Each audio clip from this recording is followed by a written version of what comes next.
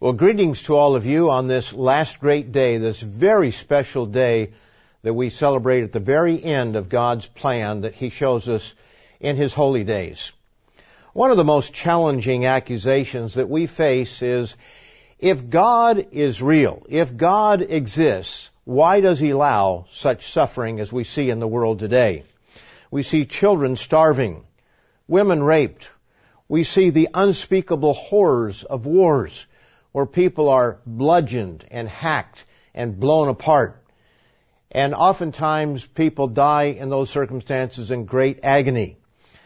They die in agony from cancer and other diseases. And why does God allow such suffering in our world today? How could a loving God allow these awful things to happen in the world if He does exist? And then there's the accusation, God is not fair. They look around the world and they see different peoples in different places. Some are living in wealth, some are living in poverty. Some have one form of religion, and when atheists or agnostics come and they look at Christianity, they say, well, here you have an opportunity to hear the truth, or as you perceive it, the truth, but over there you can't hear the Bible. They aren't even allowed in some countries. And so is God really fair? Well, how we respond to these questions and accusations is very important. And there are solid answers to the questions that people pose. The problem is that those solid answers don't always come in a single sentence, and it takes a little bit of time to explain it. We also recognize that those questions come out of emotion. They're emotional questions, not necessarily questions of logic, even though they are posed as questions of logic. And we also know that we're dealing in many cases with the carnal mind. Actually, almost all cases, unless it's one of us just musing, trying to figure it all out. But most of the time, we're dealing with a carnal mind, one who is hostile to the law of God. And very often people bring up these questions as excuses to disbelieve in God so that they can do what they want to do. This day that we celebrate, this last great day, demonstrates God's love and His fairness. And so my purpose today is to give you the meaning of the last great day and to show how God is loving and fair. This is a separate feast from the previous 7, and it has a distinct meaning to it. It is not just an add-on, one last day that we come and we have to have 8 days, so it's okay to come in the morning, but let's skip the afternoon and be on our way home. We're kind of getting tired. That's not the reason for this day. This day is a separate day, and it has rich, filled meaning. It's something that we look forward to, something that I look forward to, and I hope that you look forward to. We're going to have to wait a while before this day comes, but it is a day that is a day of happiness and joy, because it shows us that God has a plan that He's working out, and that He has a plan that it includes every single human being. The answer to the questions I gave take time to answer, but let's note that there are other questions that people have concerning God and His plan. What happens to small children who die early, maybe just a few days of age? What happens to them? And I know that as I'm talking to a large audience through this particular means, that there are people out there who have experienced the loss of a very young child. There are people who have lost children maybe 10 years of age or 12 years of age. But have they really had the opportunity to know God and to make the choice that they need to make in life? What about people who live in other parts of the world where they've never heard the truth, where they've never heard the true gospel or even a false gospel? Think about that fellow in the Solomon Islands who died 3 days after Christ was resurrected. Did he have any chance whatsoever to hear the message of Christ? Well, we know that such situations have existed all around the world where people have never known the truth. There are countries where even the Bible is banned. and they have no opportunity to know about it. What about those who have grown up with a particular doctrine or form or understanding?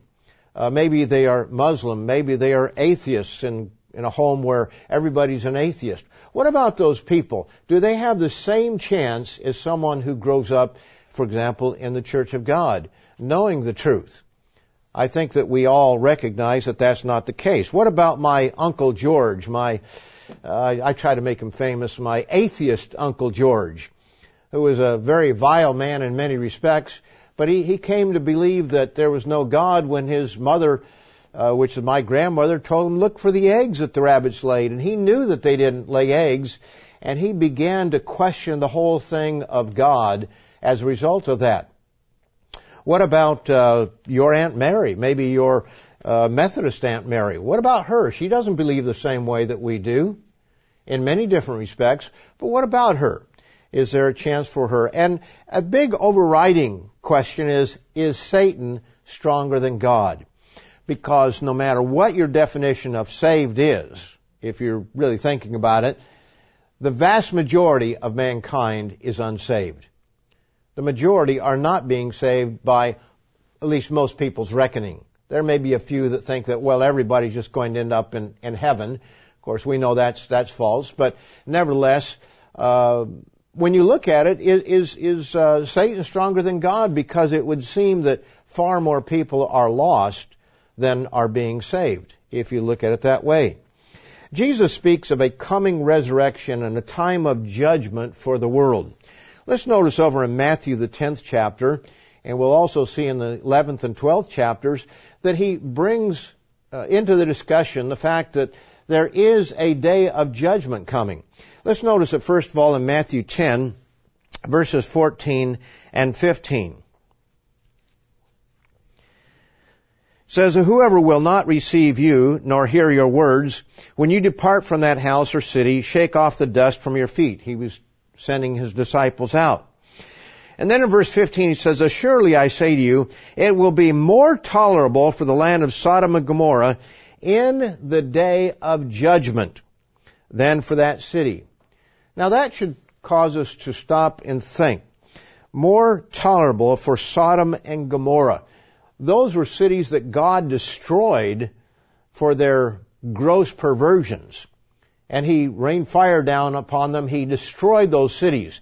And the only righteous that came out of it were Lot and his family, and sometimes you wonder about some of his family when you look at what happened afterward. And he says to his disciples, I'm sending you out as sheep in the midst of wolves. Now let's notice chapter 11. And let's pick it up there in verse 20. Then he began to rebuke the cities in which most of his mighty works had been done, because they did not repent. He says, woe to you, Chorazin! Woe to you, Bethsaida! For if the mighty works which were done in you had been done in Tyre and Sidon, these Gentile cities, they would have repented long ago in sackcloth and ashes. But the sense is that they didn't repent in sackcloth and ashes. They didn't come to the truth.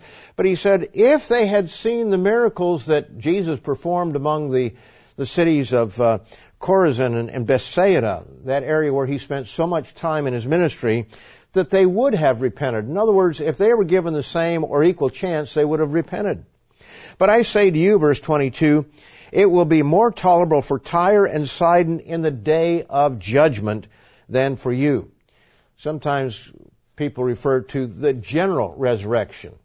There's a sense that there's an understanding of time coming later, but I think that most who think of that general resurrection know that it's just a matter of how much you're going to be punished, not that you're going to have a fair chance. He says in verse 23, and you, Capernaum, who are exalted to heaven, will be brought down to Hades or the grave. For if the mighty works which were done in you had been done in Sodom, it would have remained until this day. But God didn't bring those works to Sodom. So what is he saying here? What is the message? Verse 24, but I say to you that it shall be more tolerable in the land of Sodom in the day of judgment than for you. Let's notice the 12th chapter. 3 chapters in a row really bring this out. We'll pick it up in verse 41. This is right after the sign of Jonah, verse 40, that is so prominent in our understanding. But verse 41, it says, the men of Nineveh will rise up in the judgment. There again, we hear 3 times about a time of judgment with this generation, and will condemn it, because they repented at the preaching of Jonah, and indeed a greater than Jonah is here. He also says in verse 42, the queen of the south will rise up in the judgment, and with the generation, and condemn it. So when the queen of the south rises up, she's going to condemn the generation that Jesus was dealing with, because had she known these things, then she would have repented, no doubt. For she came from the ends of the earth to hear the wisdom of Solomon. She had enough sense to come and hear Solomon, but she didn't understand the truth, of course. And indeed, a greater than Solomon is here. So the greater than Solomon, of course, is Jesus himself. He said, one greater than Solomon, and yet you reject me. You don't listen to me. So we read here that there's a time of judgment coming. Now, the book of Colossians, the 2nd chapter, and I'm not going to spend a lot of time on this because I have on many other occasions, and we do have a letter on the subject if anybody has questions, or check with your minister if you're new and don't understand it. But in Colossians, the 2nd chapter, there are a couple verses that are actually more than just a couple that are greatly misunderstood. And yet, when we truly understand them properly, they give us a hint, a clue. They give us really the key, you might say, to understanding these holy days. In verse 16, he tells the Gentile Colossians, he says, so let no one judge you in food or in drink regarding a festival or a new moon or Sabbath. In other words, don't let somebody tell you what you can eat, what you can drink, and all these different things, behaviors regarding the Sabbath or the new moons or a festival, which are a shadow of things to come. They foreshadow future events. He says, but the body, as it should be, even in the New King James mine, has a little one besides substance, and you go to the margin, it says literally body, and that's what it should be, as it is in the Old King James. But the body of Christ. The word is in italics, and the point is that he's saying, don't let someone come along, some outsider come along, one who is trying to teach you ideas of gnosis or knowledge, or the Gnostics, kind of a pre-Gnostic idea that was going around, perhaps the Essenes, who were a very strict sect of the Jews, the ones that worship the basic principles or elemental spirits of the world. He says, don't let them come along and tell you what to do, how you should eat, how you should drink, and so forth. These things which are shadows of things to come, but the body of Christ. Let the body of Christ. And the body of Christ in chapter 1 and verse 15, or verse 18, it says, and he is the head of the body, the church. Christ is the head of the body. The body of Christ is, or the church is the body of Christ. As it also tells us in the 1st chapter, verse 24, at the end, for the sake of his body, which is the church. So let the church teach us these things. This is where we learn where God is working, as opposed to some outsider coming in and trying to destabilize the people. And then he goes on after that in verse 18, let no one cheat you of your reward, taking delight in false humility and worship of angels. You see, this is the heresy that was being involved there, where Christ was not sufficient to get us to God. He was just the last of emanation, as the word is often used, the last one that comes down, and that you have to go through all these angels to get to God. He says, in a false humility and worship of angels, intruding into those things which he has not seen, vainly puffed up in his fleshly mind, and not holding fast to the head, that is to Christ, from whom all the body, nourished and knit together by joints and ligaments, grows with the increase that is from God.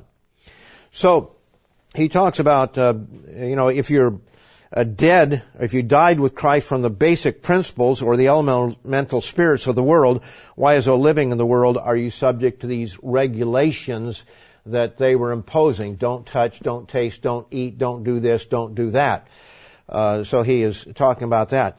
This is a passage that is so misunderstood. But the key here is that the Sabbath, the holy days, the festivals are a shadow of things to come. They foreshadow future events. We know that Passover, the ancient Passover when they came out of Egypt, where they took the blood of a lamb and they put it on the door or above the door and the two side posts, was a type of the Passover lamb that was to come. And so in 1 Corinthians 5, the latter part, verse 7, it says, "For even Christ, our Passover, is sacrificed for us." And then it goes on in verse 8 to show that we are to put out the leaven. He says, "Therefore, let us put out the leaven." And he wants us to get rid of the not just the physical leaven, but the leaven of malice and wickedness. So we see that the time that they came out of Egypt, that 7 days, pictured our coming out of sin, our repentance from sin, putting the leaven, the puffed up things, out of our lives and humbling ourselves. And then we see on the last day they walked through the Red Sea, which we read in 1 Corinthians, the 10th chapter, was a type of baptism. The first 2, 3, 4 verses show us that they were all baptized into Moses in the sea and under the cloud. So we see that these are foreshadowing future events. We see that Pentecost, where the law was given in ancient Israel in the covenant, we see in the New Testament that God pours out His Holy Spirit to write the law in our hearts and in our minds. And so all these things foreshadow future events.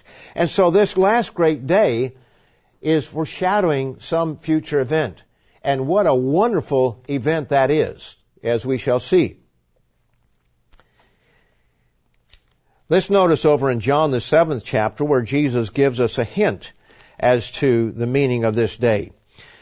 As we may have read earlier during the feast days, Jesus went up to keep the Feast of Tabernacles. Not openly at first, but in the middle of the feast he did show himself.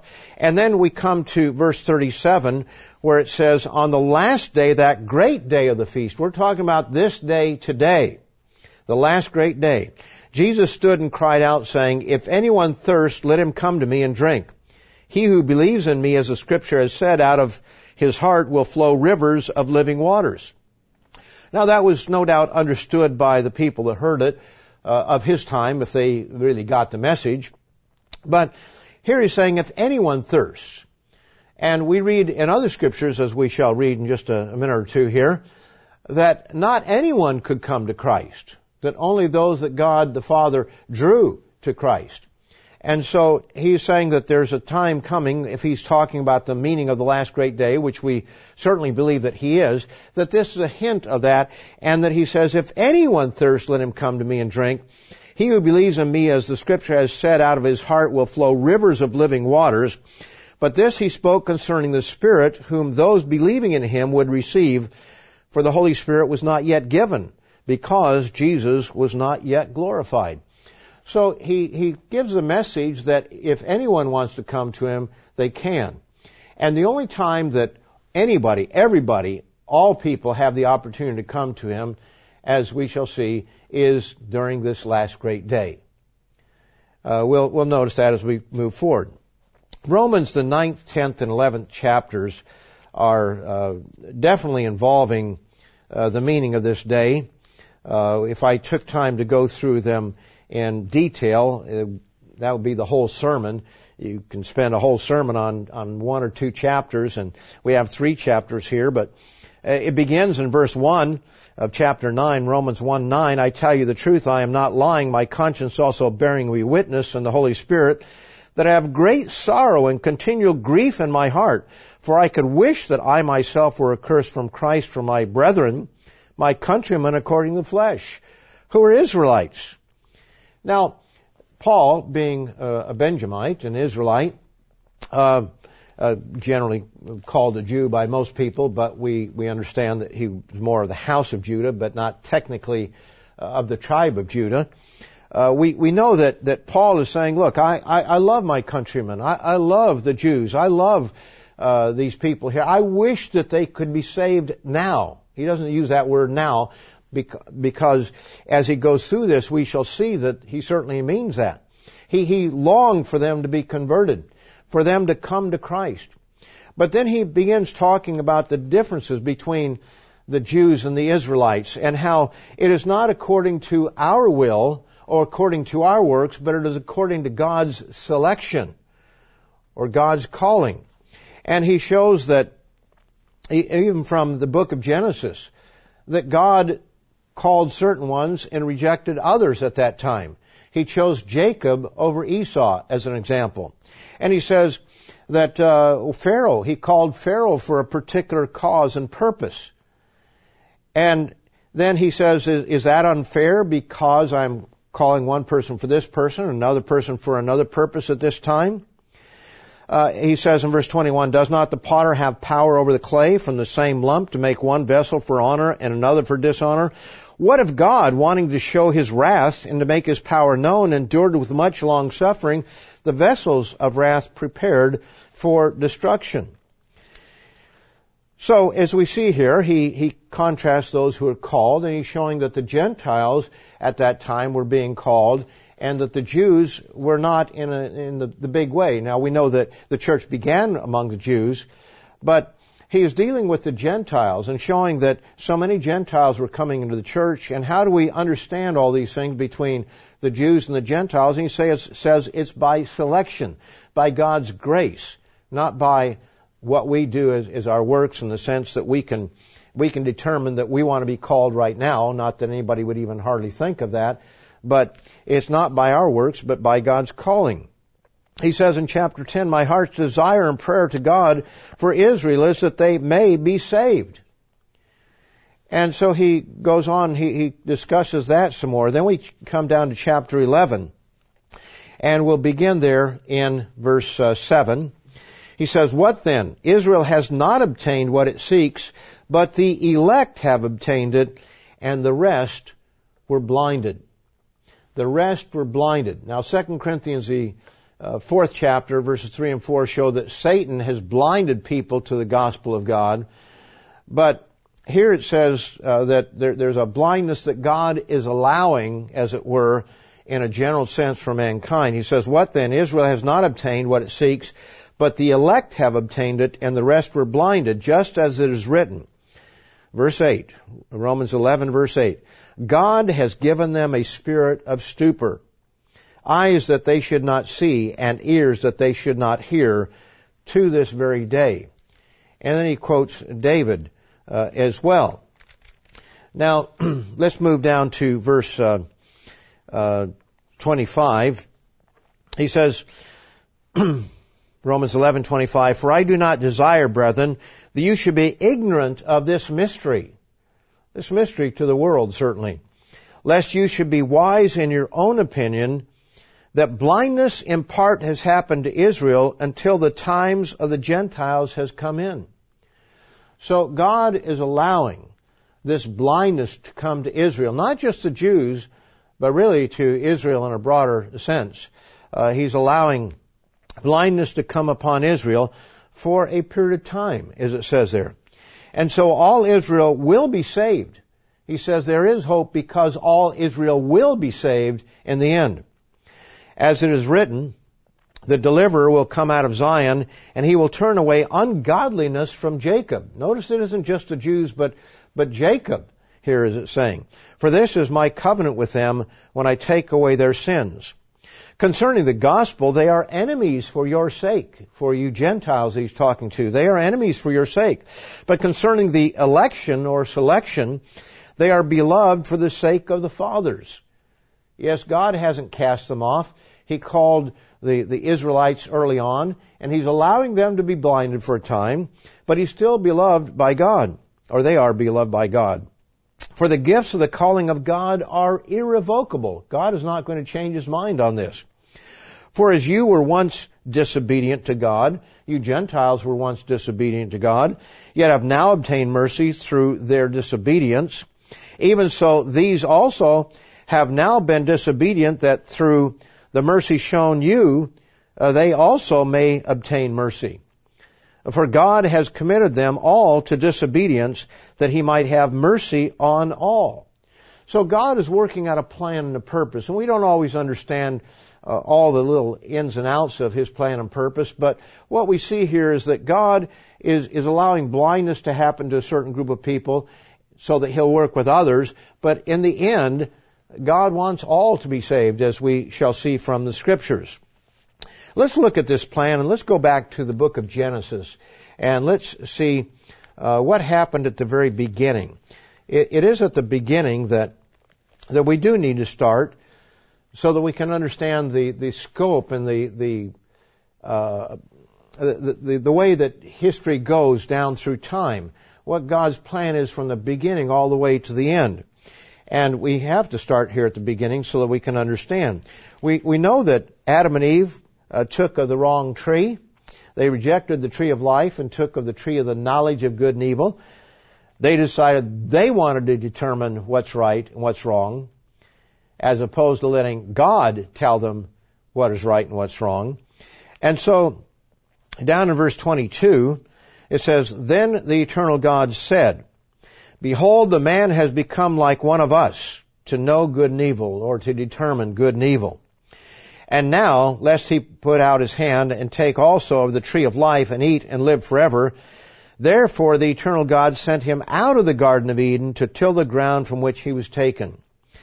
And so he drove out the man, and he placed cherubim, powerful spirit beings there, at the east of the Garden of Eden, and a flaming sword which turned every way, to guard the way to the tree of life." He cut mankind off from the tree of life.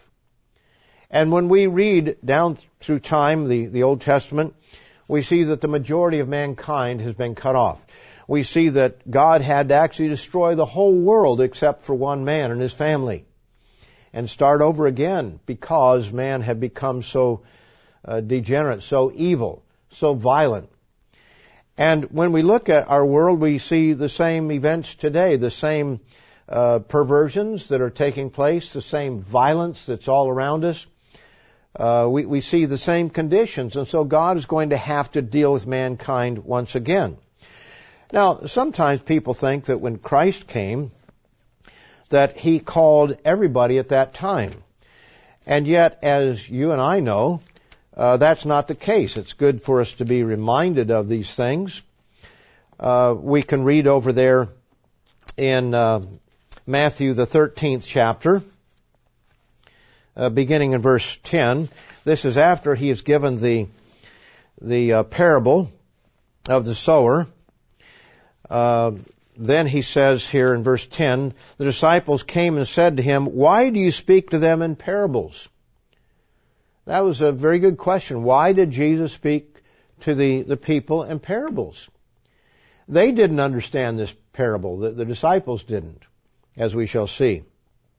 So He answered and said to them, "Because it has been given to you to know the mysteries of the kingdom of heaven, but to them it has not been given. For whoever has, to him more will be given, and he will have abundance, but whoever does not have, even what he has will be taken away from him." And then we read on down through here. In verse 18, He says, "Therefore hear the parable of the sower."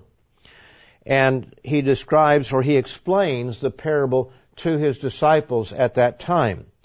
And then in verse 34, says, "All these things Jesus spoke to the multitude in parables, and without a parable He did not speak to them, that it might be fulfilled which is spoken by the prophet, saying, I will open my mouth in parables.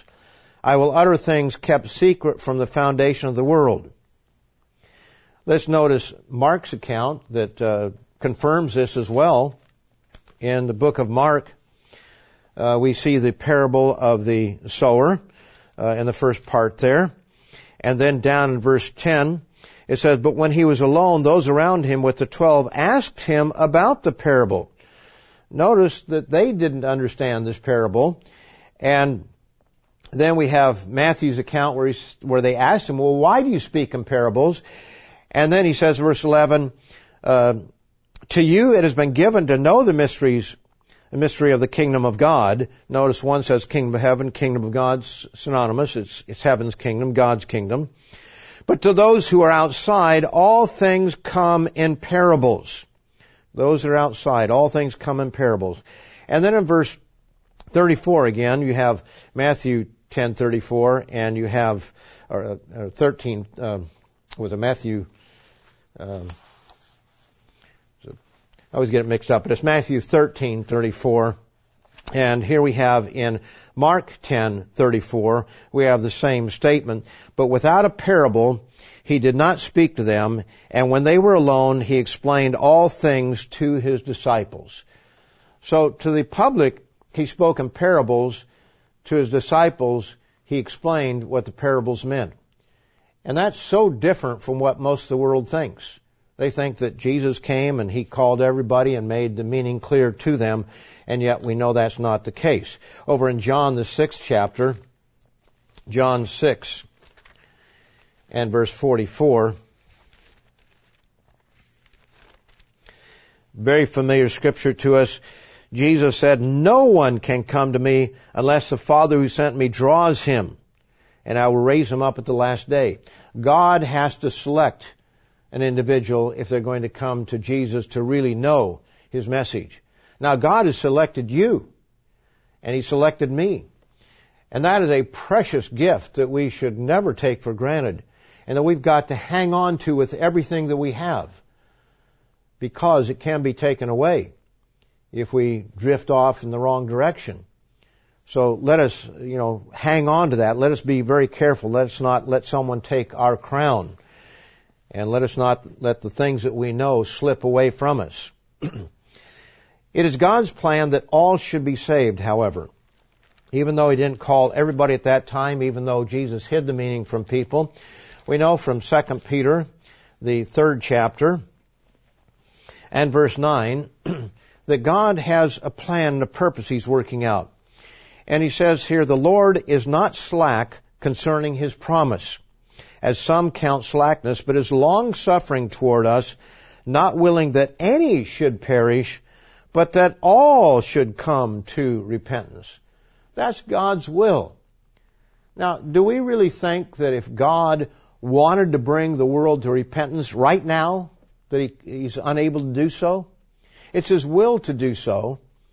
And so if he's not doing so right now, he must have a plan and a purpose that he's working out. Either that, or we'd have to assume that Satan is more powerful, and we know that's not the case.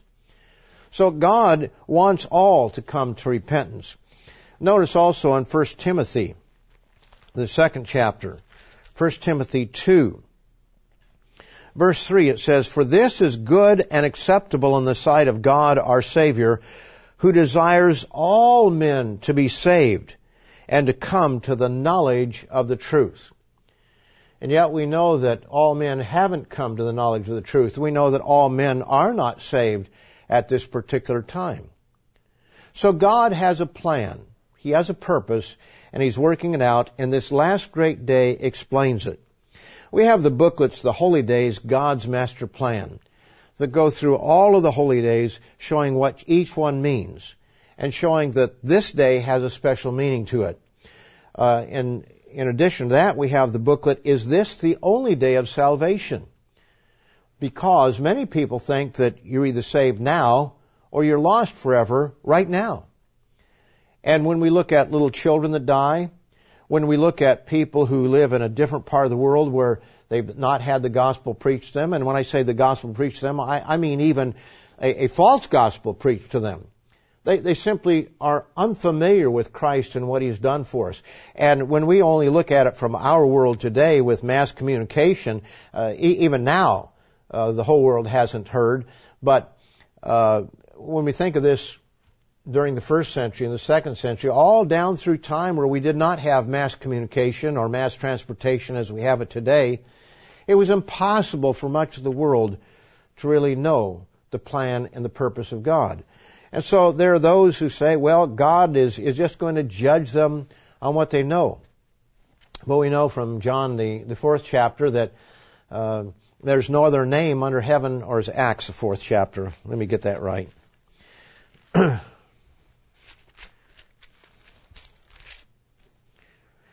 Right, Acts, the 4th chapter. "Nor is there salvation in any other, for there is no other name under heaven given among men by which we must be saved."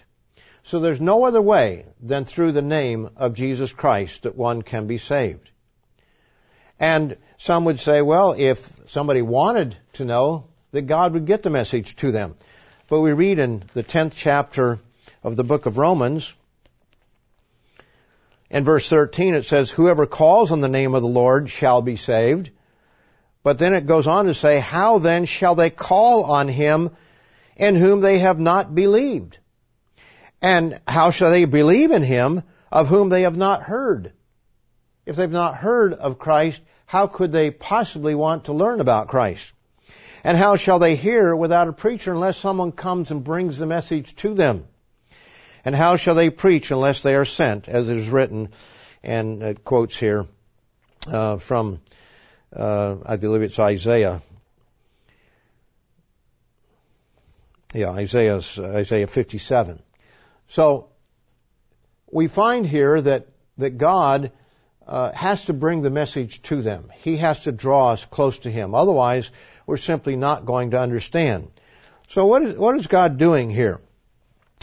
There's a passage in 1 Corinthians that is relevant here that shows us that God has a time sequence for his plan. The 15th chapter, which is called the resurrection chapter, one that we no doubt very familiar with. We oftentimes read the end of the chapter, but the whole chapter is of great value. And so it says in verse 22, for as in Adam all die, even so in Christ all shall be made alive. Notice that even in Christ all shall be made alive. It doesn't say only Christians or those who believe in him, but he says even so all shall be made alive. But each one in his own order. Christ the first fruits, afterward those who are Christ at his coming. Now, he breaks it off from there. He says, then comes the end when he delivers the kingdom to God the Father. But there's a lot in between there. He's not trying to give the whole plan here, but he's giving an overview. And he says here that everyone's going to die. We all have to face death.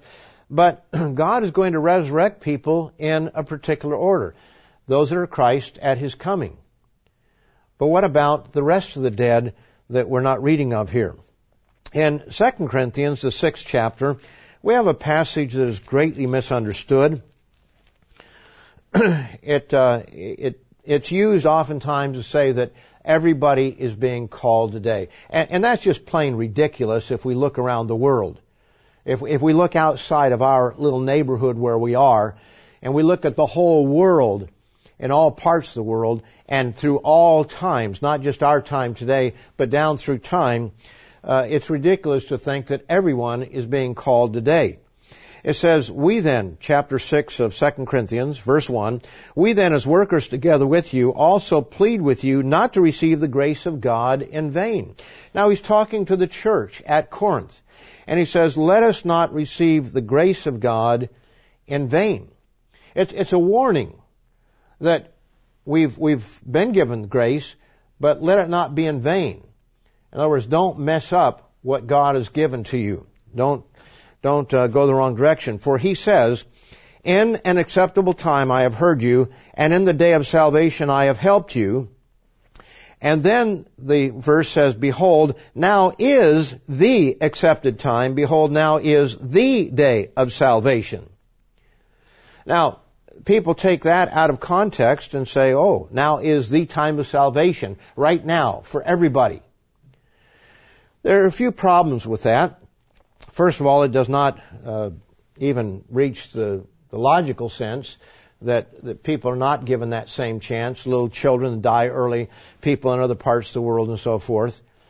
People that grow up as Muslim or some other Hindu or Buddhist or whatever, that's their frame of mind, and we can say, well, if they really wanted to know God, they could, but let's face facts. We know that people generally follow the path that their parents set for them. So some would have a greater opportunity than others. At the very least, God would be unfair.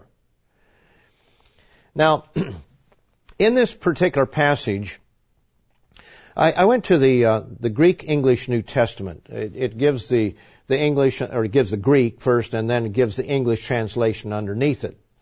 And I've also looked at a number of translations, and most of the translations, or many of the translations, say now is the accepted time, as it does here in the New King James.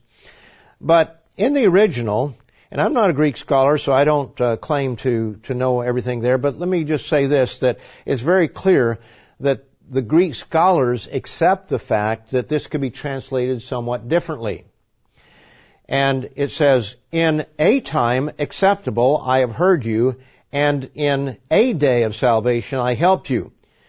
Behold now a time acceptable. Notice, behold now a time, not the time, but a time acceptable.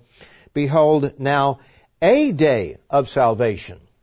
Now that's what it says in the Greek English New Testament that I have here. That's how it translates it. Instead of the, it says a. And the Old King James, if we go back to the book of Isaiah, from which this is quoted, Isaiah, you might hold your place here because I'm going to come back. The 49th chapter.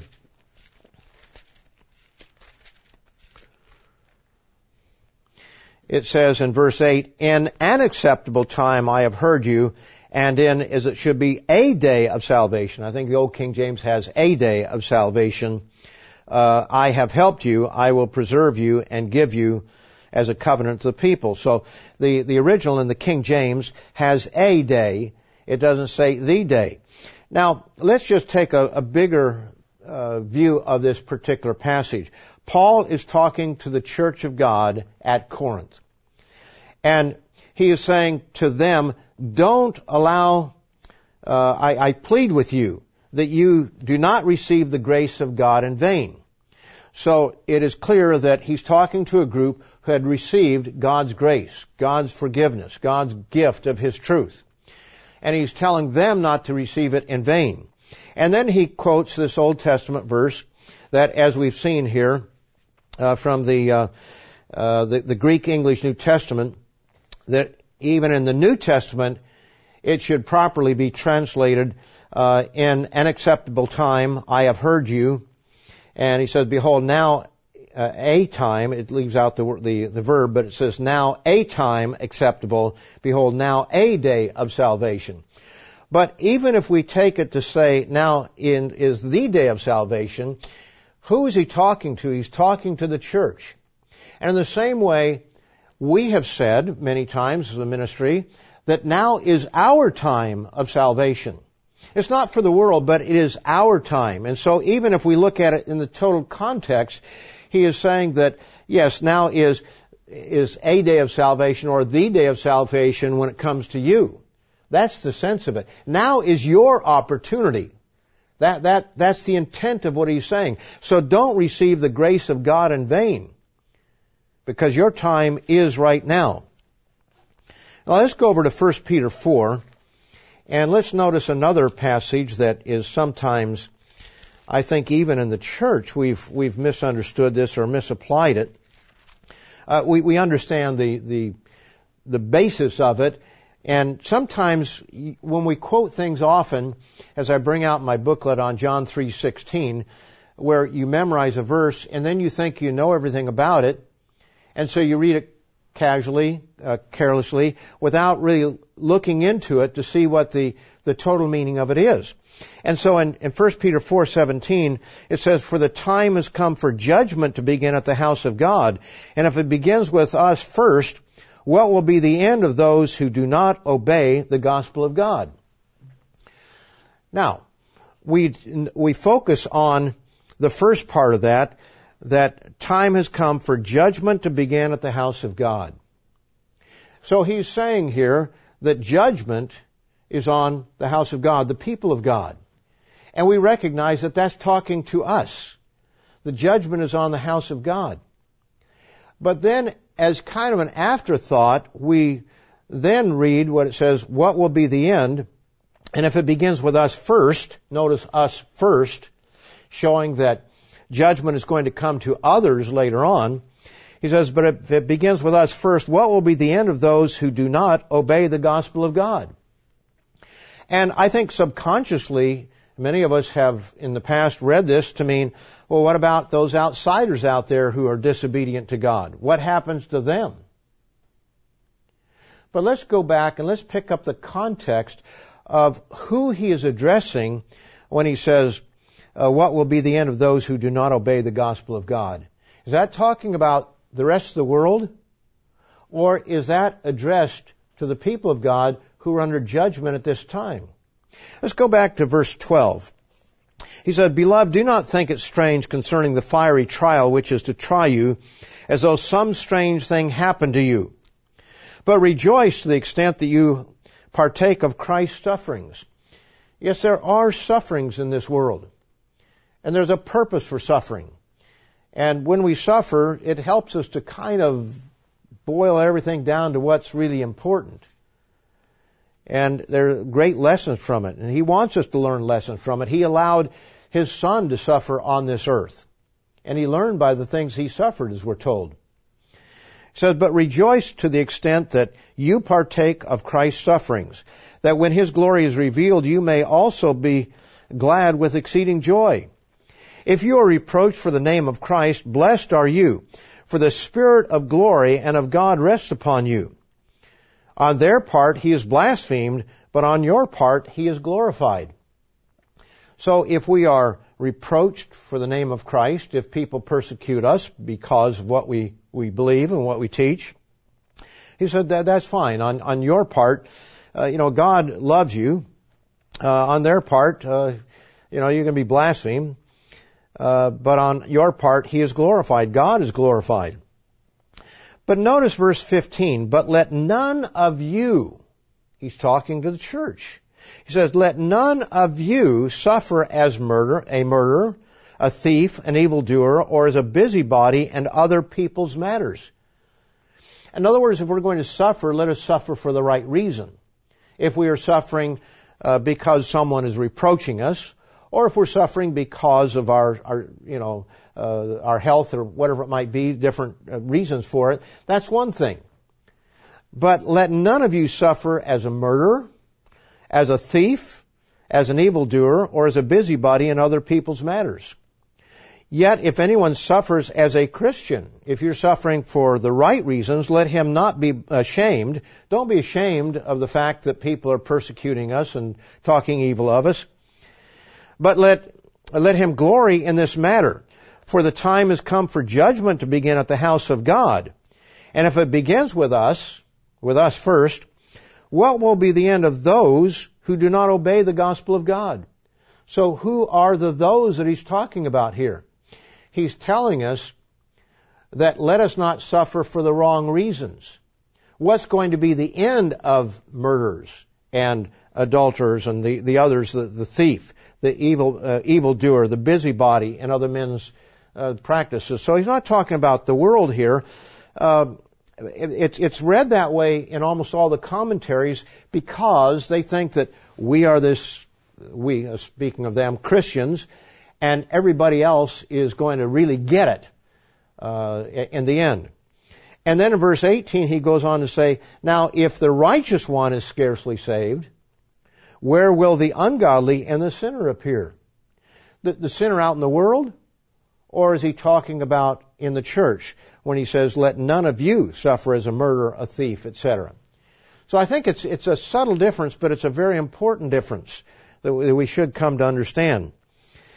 Therefore, let those who suffer according to the will of God commit their souls to him in doing good as to a faithful Creator.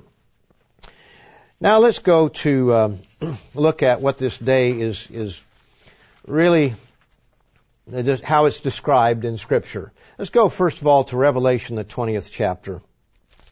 We see at the beginning of the chapter the Feast of Atonement, or the Fast of Atonement in reality. We see where Satan is removed.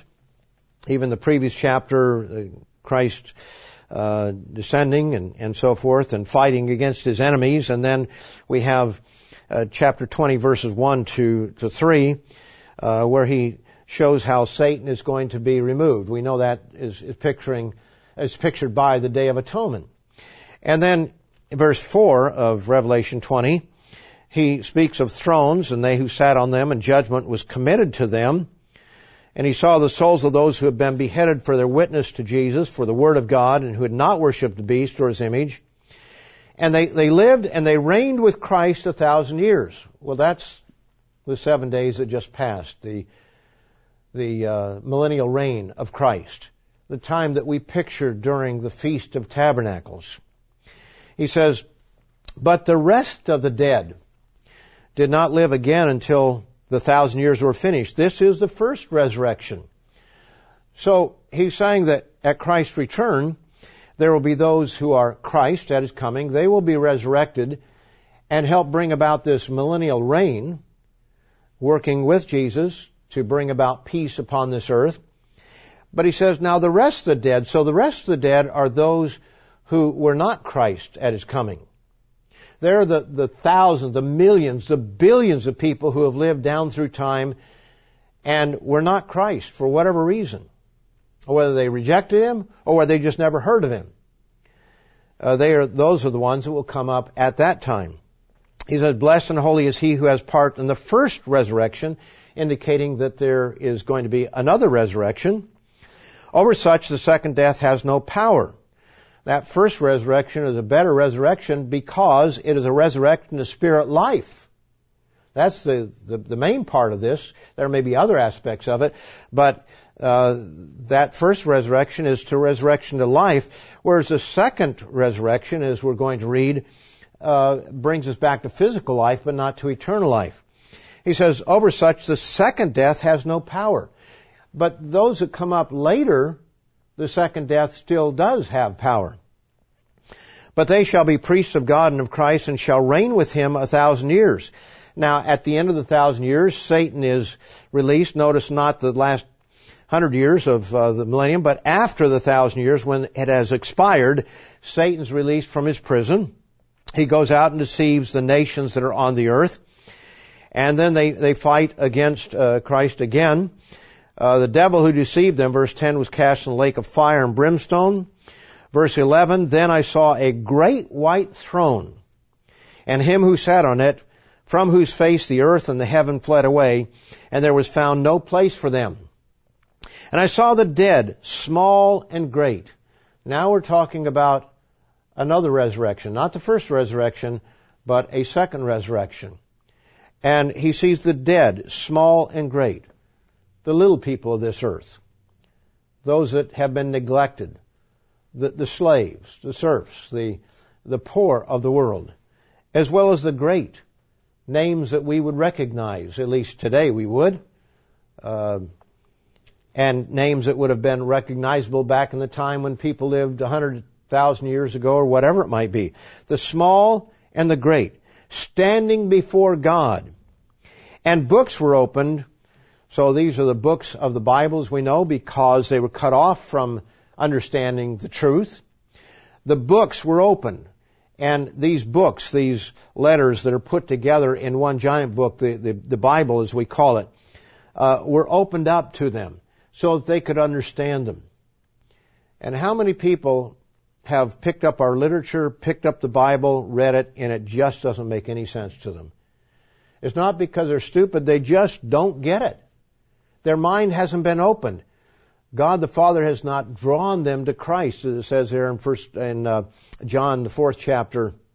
John 6:44 and 65.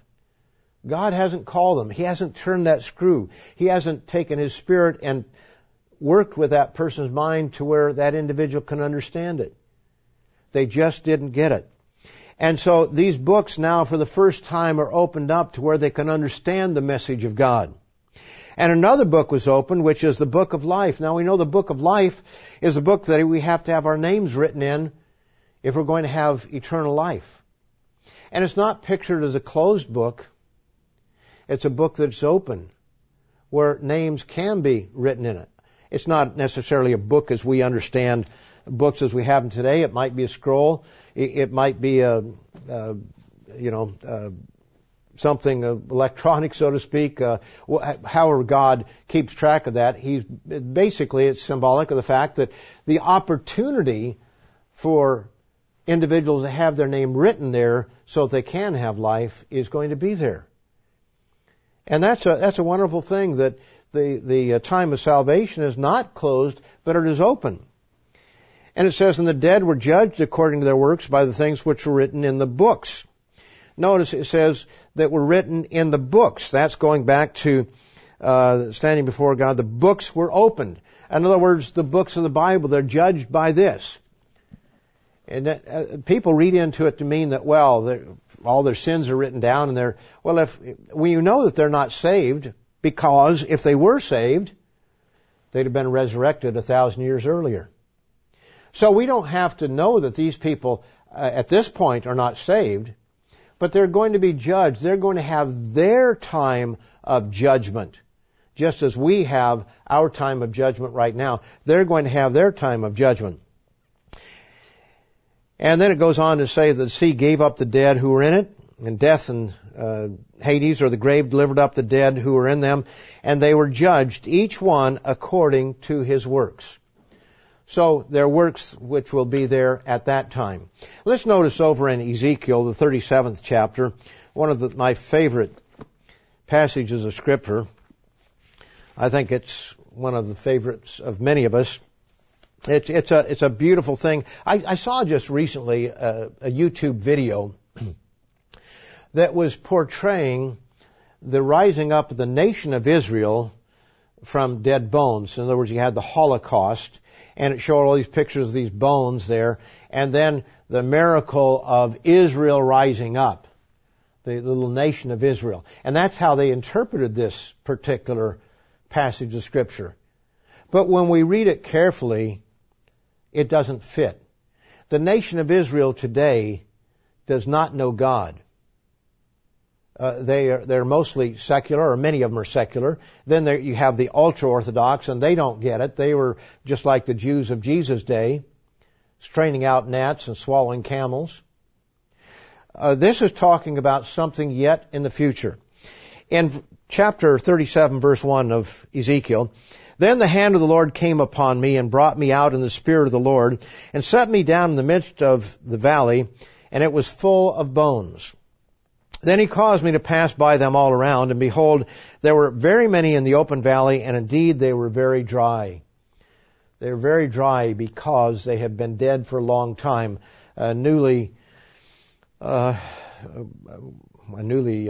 bone that comes immediately from any kind of animal life has moisture in it. It's alive, a living thing. But a bone that is dry has been dried up and died for a long period of time. And so he said to me, Son of man, can these bones live? Can these bones live? So I answered, O my Lord, or O Lord God, you know. Again he said to me, verse 4, prophesy to these bones and say to them, O dry bones, hear the word of the Eternal.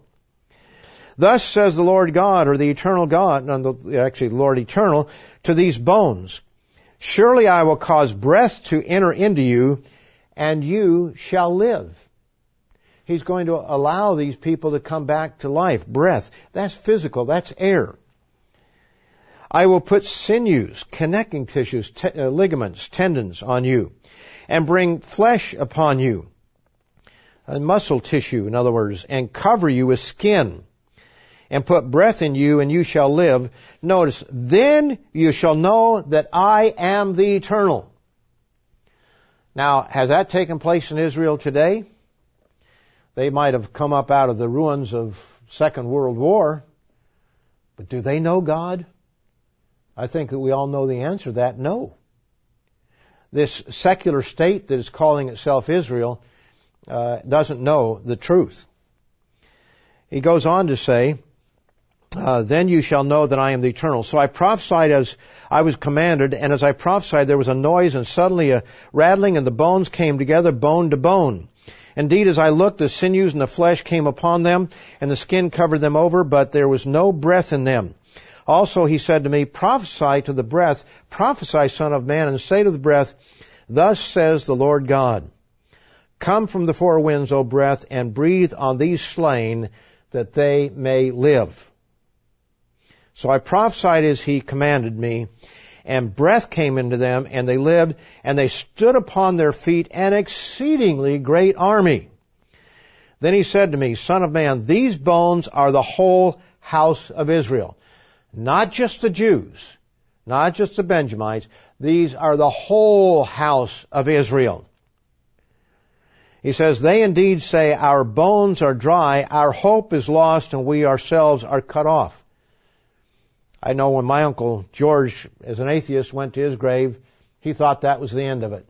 Whatever point he had is still conscious, he was thinking that was the end of it. Just like these people, they think when they go to the grave, that's it. Therefore prophesy and say to them, thus says the Lord God, behold, on my people, I will open your graves and cause you to come up from your graves and bring you into the land of Israel. Then, at that time, then you shall know that I am the Eternal, when I have opened your graves, O my people, and brought you up from your graves. I will put my Spirit in you. We don't see that today.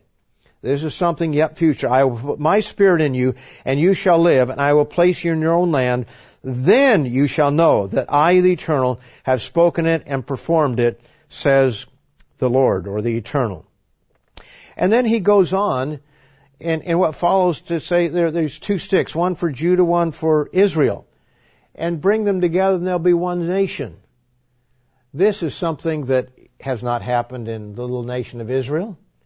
It's showing that the house of Israel is still in existence with the house of Judah at the very end. And then the 12 apostles are going to be ruling over each of the 12 tribes. So this is not just talking about the Jews, it's talking about a far greater event. This is that great white throne judgment when these people come up and they will be given their opportunity to know the truth. What a glorious day that's going to be. We believe that that day will probably be, or that time will be 100 years based on Isaiah 65, verses 17 to 20. That seems to be the only place this fits in, where a little baby, an infant, is not going to die just a few days old, but will be given 100 years and so forth. So we believe that's the case. In Romans, the 11th chapter, Romans 11, in describing God's plan and how He's going to save all Israel eventually, maybe not every last individual, because there will be those who reject Him, but the majority, no doubt. He says in verse 33, Romans 11:33, oh, the depth of the riches, both of the wisdom and the knowledge of God. How unsearchable are His judgments and His ways past finding out. For who has known the mind of the Lord? Or who has become His counselor? Or who has first given to Him, and it shall be repaid to Him? Yes, God has an amazing, wonderful plan. God thinks big. The universe, look at how big it is. And He is looking at bringing literally billions of sons and daughters into His family. At the white throne judgment, first Israel, but He will also bring up the Gentiles as well. It is His purpose and His will that all men come to be saved, to come to the knowledge of the truth. This demonstrates that God is fair, that He has a plan and a purpose that will include every individual. It also demonstrates His great love for every single human being, both great and small. And how thankful we should be for that, because there aren't too many great among us. Most of us are just ordinary and small. But God has called us now, and He's going to call all people that have ever lived to give them their chance. May we rejoice and be buoyed by the hope that God has given to us through this special, wonderful day. The last great day, the white throne judgment.